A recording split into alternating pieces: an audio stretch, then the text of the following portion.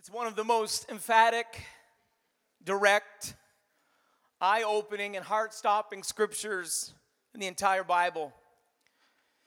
It's found in the prophet Ezekiel's writing, chapter 18 and verse 4. It says this, "Behold, all souls are mine," and the Lord begins to speak and declare through the prophet.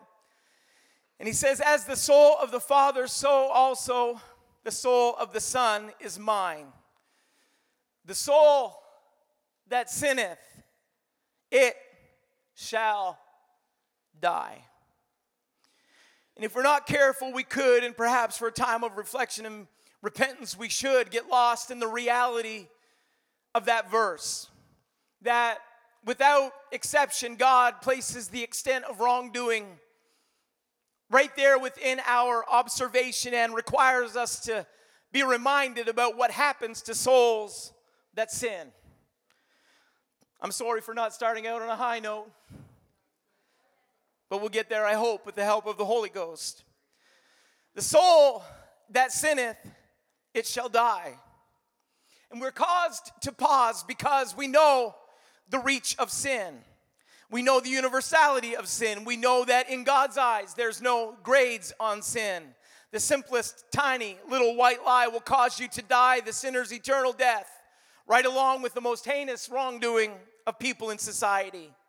The Bible tells us from the beginning until the end, Revelation 21, verse 8, that we're going to find murderers and whoremongers and sorcerers and idolaters and all liars to have their part in the lake which burneth with fire and brimstone. The soul that sinneth shall die.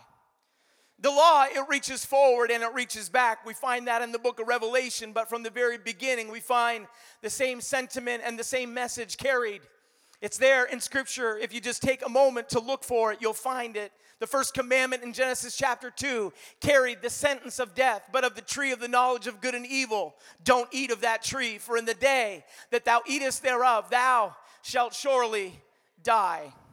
1 Corinthians 15, the sting of death is sin. James 1:15, sin when it is finished bringeth forth death. Romans 6, it states, for the wages of sin is death. You want to know why we preach against sin? Because we don't want souls to die.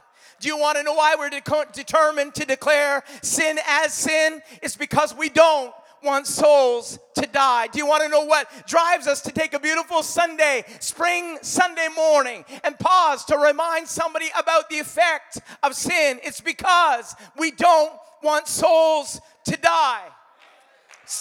Just mark it down. We preach a Christ that came that we might have life and that we might have it more abundantly. But we have to remind ourselves that on the flip side of that coin, it's sin that brings us to death. And the requirement that we have sometimes to pause and reflect on that verse is because we all face issues with sin. It's through the prophet Ezekiel that God is emphatic about two things. The liability of sin carries the sentence of death. But God, in His great grace, also includes the limitation of sin. Ezekiel 18 and verse 2, what mean ye? If you'll back up from our text for a moment, you'll find that God was actually addressing a common understanding that was a misunderstanding in Israel. He said, what mean ye when you use this Proverbs concerning the land of Israel, saying the fathers have eaten sour grapes and the children's teeth are set on edge? And since we all are a little rusty on King James, since we're living in 2022, let me try and give you the best paraphrase that I read. It says, what do you people mean by going around the country repeating the saying, the parents ate green apples and the children got the stomach ache? I don't know if any of you ever ate green apples before or not. Did anybody have a grandmother that said, don't eat them apples? I'll say it how my grandmother used to say it. They aren't ripe yet. If you eat them, something's going to stir.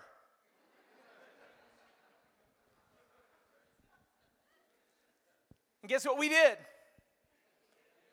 Exactly. We ate them. We pulled them off the tree. We got the salt shaker off the back of the stove. Gave him a good dose of that, and That, you know, that when your lips go right up over your gums.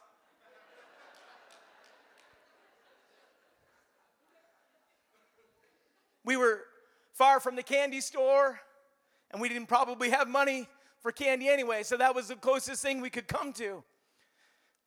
Green apples. Them unripe apples would make you pay, but God was reminding Israel that if the parents ate the green apples, the children weren't the ones that got the stomach ache. The parents were the one that got the stomach ache. In other words, God was saying that if you sin, you are responsible for the sin that you commit. The sin that is in your life the responsibility rests with you. And God was using this verse to remind Israel, and sometimes we read our text and we say, wow, that's pretty emphatic. But God was saying that the soul that sins, it shall die. He was putting a limitation on sin. He was saying that sin couldn't reach down through. And I know that we can look at Scripture and we can say that the sins of the father are visited on the following generations. And some people, they determine that to be generational curses. But here's what I do know in New Testament terminology is that he that's in Christ is a new creature. Old things are passed away and everything becomes new. So I don't know if you think that you still have to live under the sin of the past generation. I just came to remind somebody that you get to stand in the grace of God on your own this morning. You get to stand under the flow where God's presence and power moves in this place all by yourself. You aren't limited or restricted by something that happened in your past or someone that committed a sin in generations gone by. You get to stand before God all by yourself. We get to live in the hope. I'm so thankful. I mean, I got enough to deal with just dealing with Jack alone. And I'm sure I heard an amen somewhere in the sound of a chuckle this morning. But as the scripture goes on, God was saying, as I live, ye shall not have occasion anymore to use this proverb in Israel. You're not going to be able to say that any longer. He said this in verse 4, behold, all souls are mine. As the soul of the Father, so also the soul of the Son is mine. And so every soul, man, woman, and child, God was saying belongs to me, parent and child alike. And he said, you die for your own sin and not another. So I don't know who just breathed a little sigh of relief this morning, but you're not under the auspices of what's happened in the past. You're not under the problems of the past this morning. The sin that you have to deal with is limited to the sin in your life. The sin in your life. And before we're so quick to just focus in on sin, could we back up a little bit in that verse this morning? Because the scripture said, behold, all souls are mine. So before we get focused on the end of sin, could we pause for a moment and look at the beginning of this? Because sometimes we're all so quick to remind ourselves of who we are. We are sinners. We all have sinned and we all have come short of the glory of God. But before all of that, God laid his claim on our lives. God, before he ever said you were a sinner, he said you're mine. God, before he ever declared your wrongdoing, he said, but you're mine, you're my child. Before sin ever laid its claim on your life, Jesus wrote your name in the Lamb's book of life. That's the promise that we have today, is that God has this hope available for us, that we don't have to live under the sin and the wrongdoing of the past. And when you were certain that your wrongdoing wrote you off, when you had no hope of hope, God said, all souls are mine. When you were certain that your sin was fatal and final, God said, let me just preface this. All souls are mine. They're mine. They're mine. The wrongdoing in their life, it's there. But before you get quick to condemn, that soul that you're ready to condemn is mine. That's my soul. Before you write somebody off and before you declare a death sentence over your own life, God's saying, hang on a minute. That soul right there is mine. That soul is mine. Thou art mine. You find it in Scripture. In Isaiah you find, but now thus saith the Lord that created thee, O Jacob, and he that formed thee, O Israel. Fear not, for I have redeemed thee. I have called thee by thy name. Thou art mine. Whew. Thou art mine. And then he said, when you pass through the waters, I didn't collaborate with the team this morning. That song was just there, and I'm glad it was. When you pass through the waters, I will be with thee, and through the rivers, they shall not overflow thee. When thou walkest through the fire, thou shalt not be burned, neither shall the flame kindle upon thee. I'll tell you why. God said, in the middle of the mess that you're walking through, remember, you're mine. You're mine. You're mine. So when you're walking through the water, you're mine. When you're passing through the rivers, you're mine. When it feels like you're just about to be overflown with that swell of water that's going to carry you downstream, just remember this. You are mine. I wish I had about 500 name tags this morning, and I could just slap it on every single lapel, and it just said mine. And I'd like someone to be reminded, you're God's this morning. You're under his gaze. You're under his care. You're in his concern. You're in his mind. You're in his eye this morning. God knows right where you are. You are his this morning. Thou art mine. But you think God wants to claim me? You're his. In Isaiah, you find it again. He said, I have put my words in thy mouth, and I've covered thee with the shadow of mine hand, that I may plant the heavens and lay the foundations of the earth, and say unto Zion, thou art my people. You're mine. We just need to set the record straight. Before sin ever writes you off, God writes your name on his family tree, and you are his. No wonder there's power when you're baptized in his name, because we no longer walk under our name. We get to be buried in waters of baptism when we rise to walk in newness of life. And I'll just remind everybody, church family, you know it. Tank's ready. It's warm. Pastor, I don't know if you can see that thermometer or not, but I'm going to guess it's around 90.6 degrees. You don't even have to go through the ice this morning. You don't have to get in the cold river. I saw someone baptize someone near Leamington, Ontario. There's pictures on Facebook last night, and it looked cold. Somebody was committed. But when you go down, no matter if it's cold water, warm water, this water, that water, it don't matter. When you go down in his name, you rise to walk in newness of life. You get a brand new name, and you don't have to walk under that old name, under that old sin any longer. You get to walk in newness of life. There's power when you're baptized in his name. You're empowered when you're filled with his Spirit. 1 Corinthians 6 says, what know ye not, that your body is the temple of the Holy Ghost which is in you, which ye have of God, and ye are not your own, for ye are bought with a price. Therefore, glorify God in your body and in your spirit, which are God's. God lays claim to your life. He says, they are mine. I've buried them in waters of baptism. I put my name over their life. I washed them in my blood. I purchased this church with with Calvary's flow. They are mine. They are mine. They're mine. If any man have the Spirit of Christ, he is his. The scripture says that, now if any man have not the Spirit of Christ, he is none of his, Romans 8. But I think the equal is true. The opposite is equally true. Let me say it that way. That if we have the Spirit of Christ, we are his. If we have the Spirit of Christ, then that Spirit that fills us, and that tongues that bubble out of our life when we are filled with his presence and we are filled with his power, and we begin to speak in a language that we never learned before, when that Spirit takes root in our lives, God says, they're mine. That's my child. That's mine right there. And I just came to remind somebody that we don't have to live under the stranglehold of sin any longer. We don't have to live with that epitaph written over our life. The soul that sins, it shall die, because we get to walk in newness of life. We get to step into the life ebb flow of God's presence and power. We get to apply his name on our life. And what was certain death becomes certain life because of the power of God at work in our hearts. How do you gain the right to call something yours? Well, I don't know. In the natural, I just began to think about it. I wrote these down. You can call something yours when you purchase it. You bought it. You get to call something yours when you create it.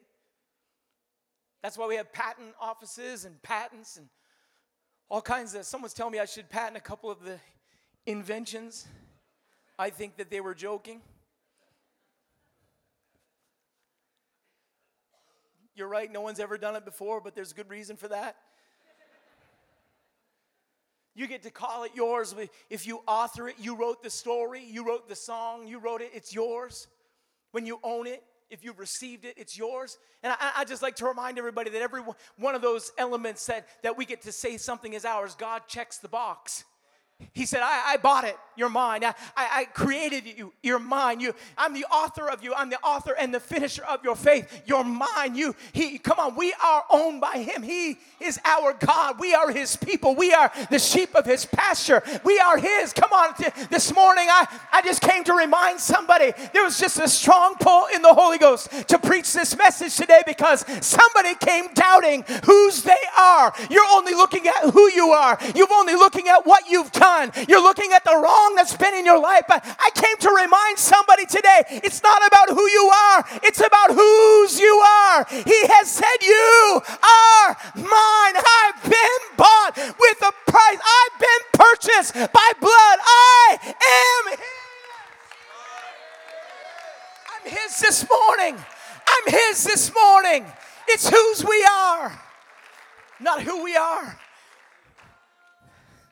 Not who we wish we are, not who we wish we were, not who we want others to think that we are. It's who we are. We are his this morning. We're his this morning. We can come back to the music. So we know through Scripture that sin can make you a servant. Romans 6 said, know ye not that to whom ye yield yourselves, servants to obey, his servants ye are, whether of sin unto death or of obedience unto righteousness. Sin can make you a servant, but it can never make you a son.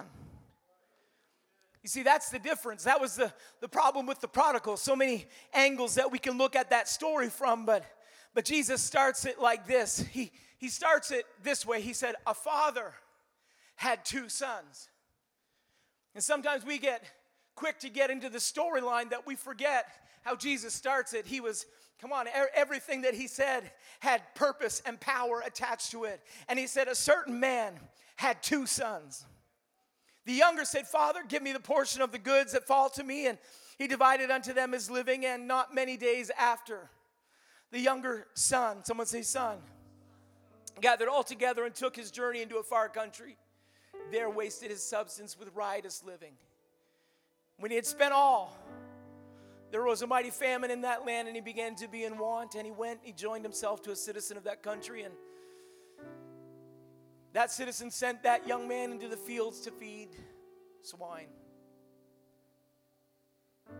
He would have filled his own belly with the husk that the swine did eat, and no man gave unto him. But the Bible says this, when he came to himself, he said, how many hired servants of my father's have bread enough and to spare, and I perish with hunger? I will arise and I'll go to my father, and I'll say to him, Father, I have sinned against heaven and before thee, and I am no more worthy to be called thy son. You see, the problem with the prodigal is that he thought that sin could steal his sonship.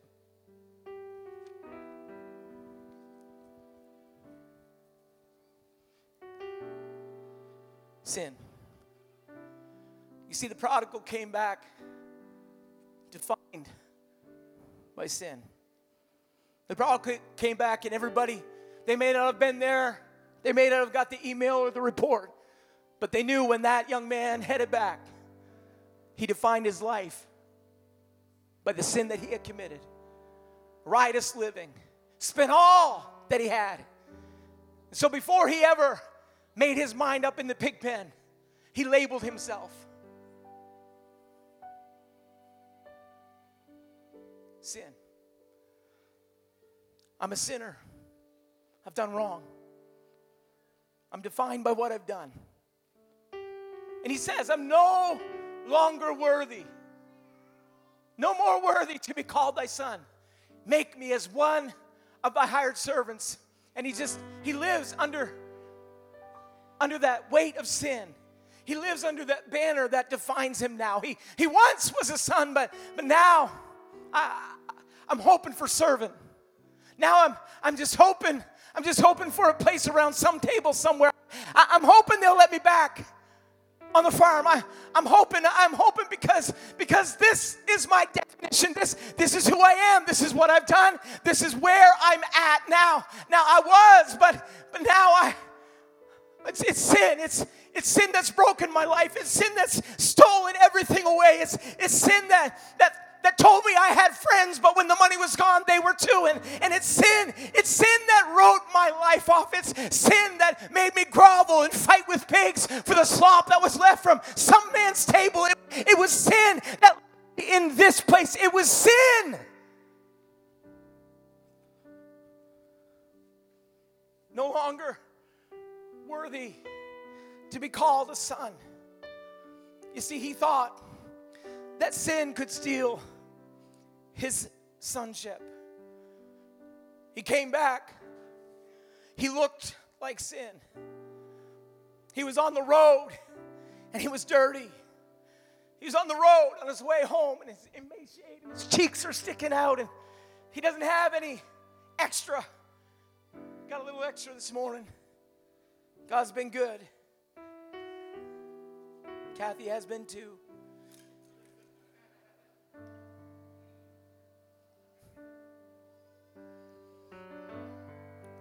But you've seen some people, haven't you? When sin's worked its way, you know that look. That look when sin has taken away every title they possessed, and now that's just the tag they wear. In church, we better be ready because there are going to be some people coming through those doors, and they aren't going to be defined by anything popular or great or wonderful, but they're going to have that tag attached to their life. It's sin.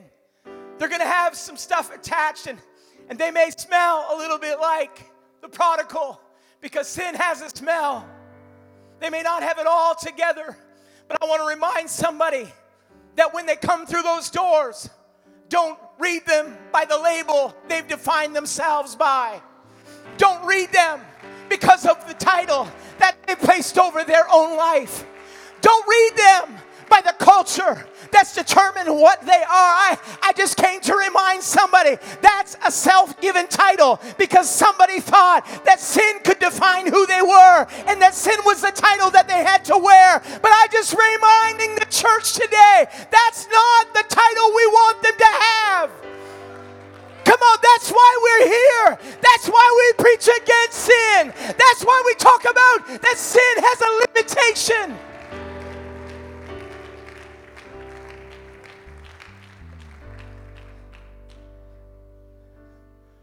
He thought sin could steal his sonship. The pig pen had done the number on him.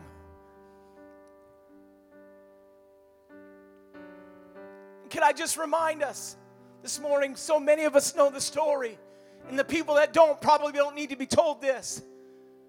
But CCC, we don't want to have welcome home in huge block letters on that back wall when people come through the doors to the welcome desk. And have an elder brother spirit saying, what are they doing here?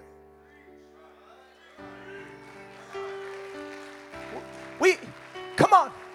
We don't need to have the idea that there's limitations or there's segregation or there's definitions that define whether or not you're a part of this church. I hope that before they ever get to the doors, they see it. Our church is your church. Why? Because this doesn't define who you are. It may define who you were, but it doesn't define who you are. Come on, it's only about what God can do in a life that's full of this.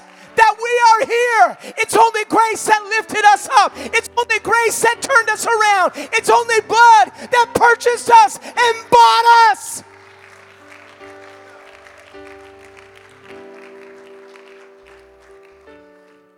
You see, he had that part wrong. But it's interesting to me. He said, I'm not worthy. But all through his conversation, he says the word Father. That part he got right. You see, he was under the intention that his father would not receive him because of this.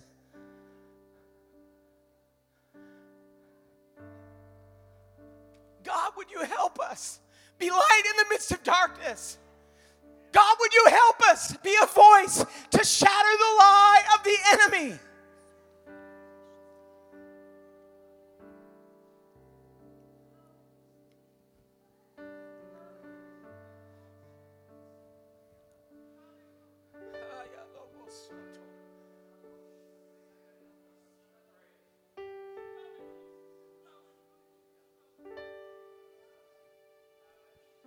The Bible says it.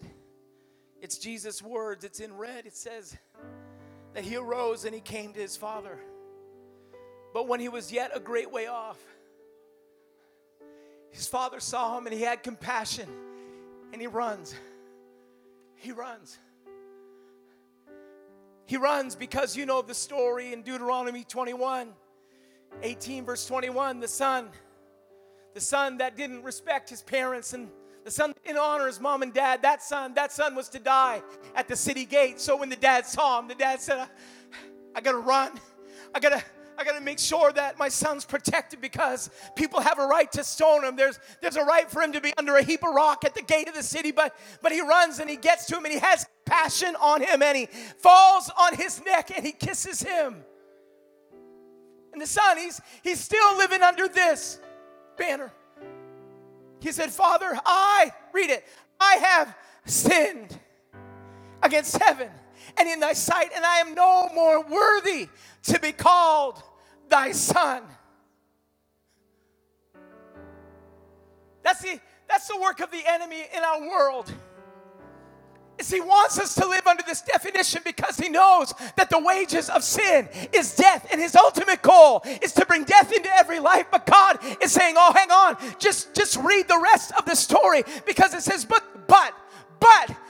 the father said to his servants, but the father stopped the whole procession of people that wanted to take his life. But the father said, wait, put the rock down because I'm not done yet. But the father said, that's not how I'm going to define my son.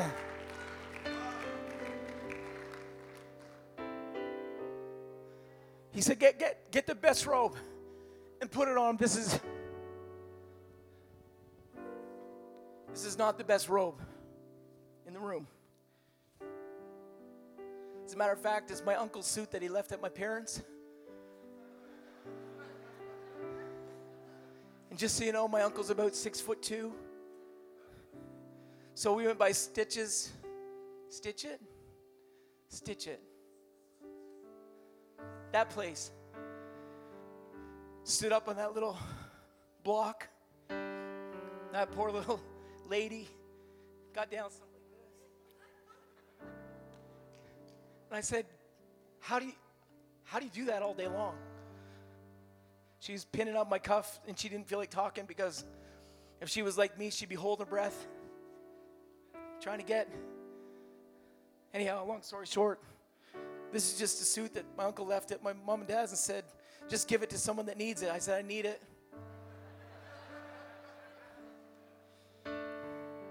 Thanks, Uncle Len.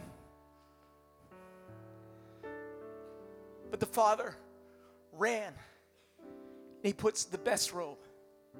Nathan, come here for a minute. He catches him by the gate, and he covers him with the robe just in case anybody got it wrong. He didn't have it all together, but the robe covered him. You see, everyone else saw a coat, but the people saw a covering of the Father, the covering of protection, the covering that kept the rocks at bay, the covering that kept, the definition of sin was, he was still defined by his sin, but the covering was on his life. He said, let me tell you, I got a ring, I'm going to put it on your finger. And he gets his shoes. I know.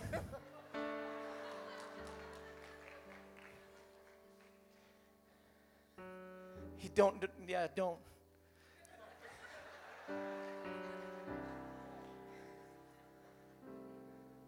But the father said to his servants, bring forth the best robe and put it on him. Best robe. Put the ring on his hand, the shoes on his feet, and get the fatted calf and kill it, and let us eat and let us be merry. For this, my son, he's not defined. He's not defined by sin any longer. I love it in the English language. It's just one word. But now he's defined as my son. He's not defined by the banner of sin. He's defined by the banner of my son. So don't touch my son. Don't touch my child. Don't touch him. He's mine. Thou art mine. You're mine. You're not defined by this any longer. You're my son. You're my son. You can't do anything to step out of sonship. You can't do anything to get out of the escape of God's grace. You can't do anything to be beyond the reach of God's love. He loves you this morning. You're his son.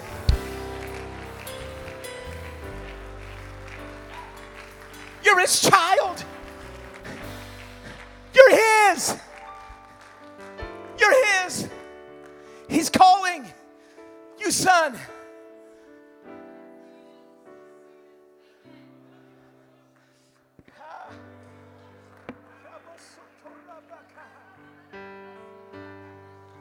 Come on, the enemy wants us to live under that old banner. But God's saying, no, you're my son. You're my son. He's my son. He's my son. I know the soul that sins, it's going to die. But if you step into sonship, if you let my name be over your life, you don't have to live there any longer.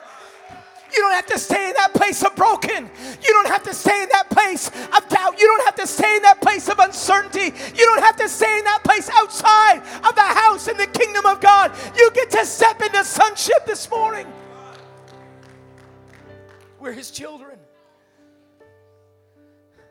Would you stand together with me? Our problem is that we have become professionals at covering sin. And it causes us to wear the banner subconsciously in our mind. When God is saying, don't live there. When God's saying, I'm calling you. I'm calling you out. I'm calling you away. Thank you, Stephen. Thank you, buddy. We'll take care of that.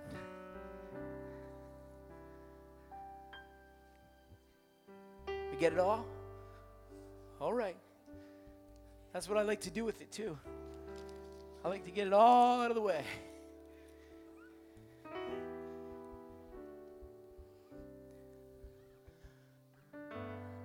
Because we don't need to live under it.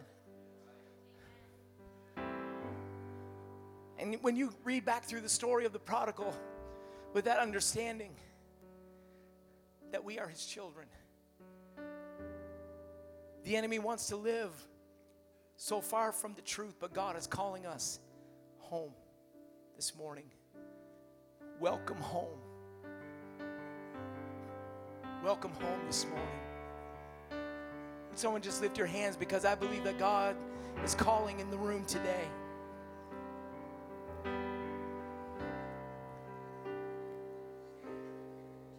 Come on, if we confess our sins, he's faithful and just. We don't have to cover our sins because we can live under the covering of the Father. If we confess our sin, he is faithful and just to forgive us our sin and to cleanse us from all unrighteousness. Confession. Confession's so important because it gets it out of here. It gets it out from undercover. It's no longer in Achan's tent. It's no longer the Babylonian garment. It's no longer the gold and silver that's been set aside. It's sin. It's sin. So get it out and confess it. Get rid of it, because the soul that sins is dying. But if you live under, if you live under his covering, and if we're so afraid to come out into God's grace. We're so afraid to allow his blood to wash us. God's saying, come home. Welcome home.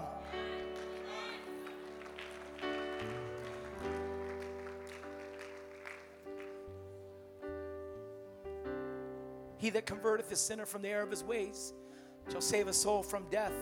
Isaiah said it, and I saved it for almost the last. Come now and let us reason together, saith the Lord. Though our sins be as scarlet, they shall be as white as snow. Though they be red like crimson, they shall be as wool. So now we don't have to live under the sentence of sin any longer. We don't have to live under the sentence, the sentence of death any longer. We get to step under God's grace. We get to step into His waters of baptism. We get to live because of His great grace. The soul that sins can become the soul that wins if we're willing to confess.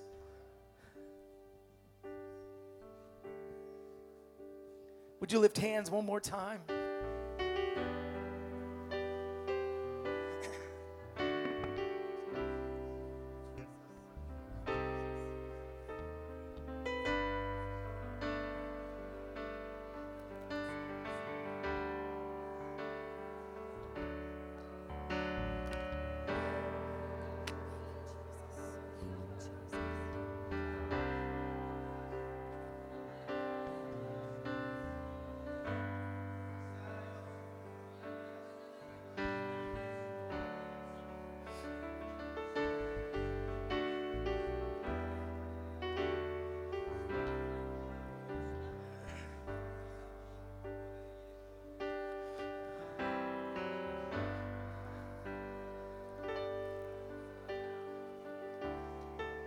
If you felt that convicting presence of God, it's not to condemn. It's not about condemnation this morning.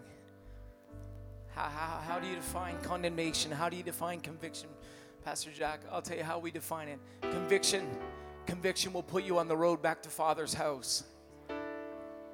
Condemnation will keep you in the pig pen. Conviction will get you up and get you moving toward Father's house. Conviction will let you endure a few stairs. Conviction will let you endure some people's misunderstandings about where you are right now. Conviction will let you step over that because they just don't know my heart. They don't know where I am right now. They don't understand. I can't expect them to. They just looking at the past. But here's what I've come to say. Conviction will bring you to an altar. Conviction will bring you to a place of repentance. Conviction will bring you to a place where you say, I don't want to live the way that I'm living any longer. I'm turning it around. I'm going a new direction. I'm going a new way. Conviction, come on. And let me tell you what God does. God puts all the elder brothers at bay so you can get back to Father's house, so you can get back to a place of repentance, so you can get back to the place that God has called you to, so you can get back and be a son and a daughter of God. That is what conviction does this morning. So you understand why we pray that God would allow conviction to work. And I'm wondering if every head would be bowed and we've got room between the chairs so that people can make their way to an altar without impeding anybody. You can just slowly make your way. But I'm wondering, it may be some folks that have been a part of our church for 50 years. You may only be here for the last 50 minutes. But God's got a plan for your life. A plan that you can live. The soul that sins can win by the power of the grace of God. We're going to begin to sing. I'm going to open this area at the front for people. But I'm wondering if someone would just come and say, I'm going to put some things on the altar this morning. I'm going to lay some things down because I've been defined by sin for too long. I've been living under my own condemnation, but I'm coming back to Father's house this morning. And it's not just that everybody got sin. Everyone, just look at your neighbor and say, everybody got sin. We all got it. We all got it, and we got to deal with it. That's the key. When we deal with it, then we come in to that place that God has prepared for us. Would you join me in prayer? And people are going to come. As soon as I'm finished praying, they're going to begin to sing. But we got some folks ready to pray with you around the altar. Our ministry team is going to lay hands on you and pray that God would impart and empower and gift and do a work in your life. If you got a need, see any of them, just say, this is what I'm praying about. Maybe it's confidential, maybe it's personal, maybe it's something that you want to share, but we're going to join together. This place is going to be a house of prayer for a moment. From the front to the back, let's pray together. Jesus, God, we have that strong pull in your presence for someone. God, I don't know how many, but I know that you laid this on my heart. God, you redirected my intentions. You did that because somebody needed to hear what was said this morning. So, Father, I pray today that somebody would have the courage to repent and to walk, God, to walk in your direction. It doesn't have to happen in this room, but Father, I'm praying that you would let this message of hope settle where doubt once was. Jesus, we are asking for your power to accomplish its purpose this morning. Reach like that father today. God, embrace. God, would you just let your love loose in the room this morning? In your name, we pray today. Someone just speak his name. We're going to begin to sing. I invite as many as can come. At the highest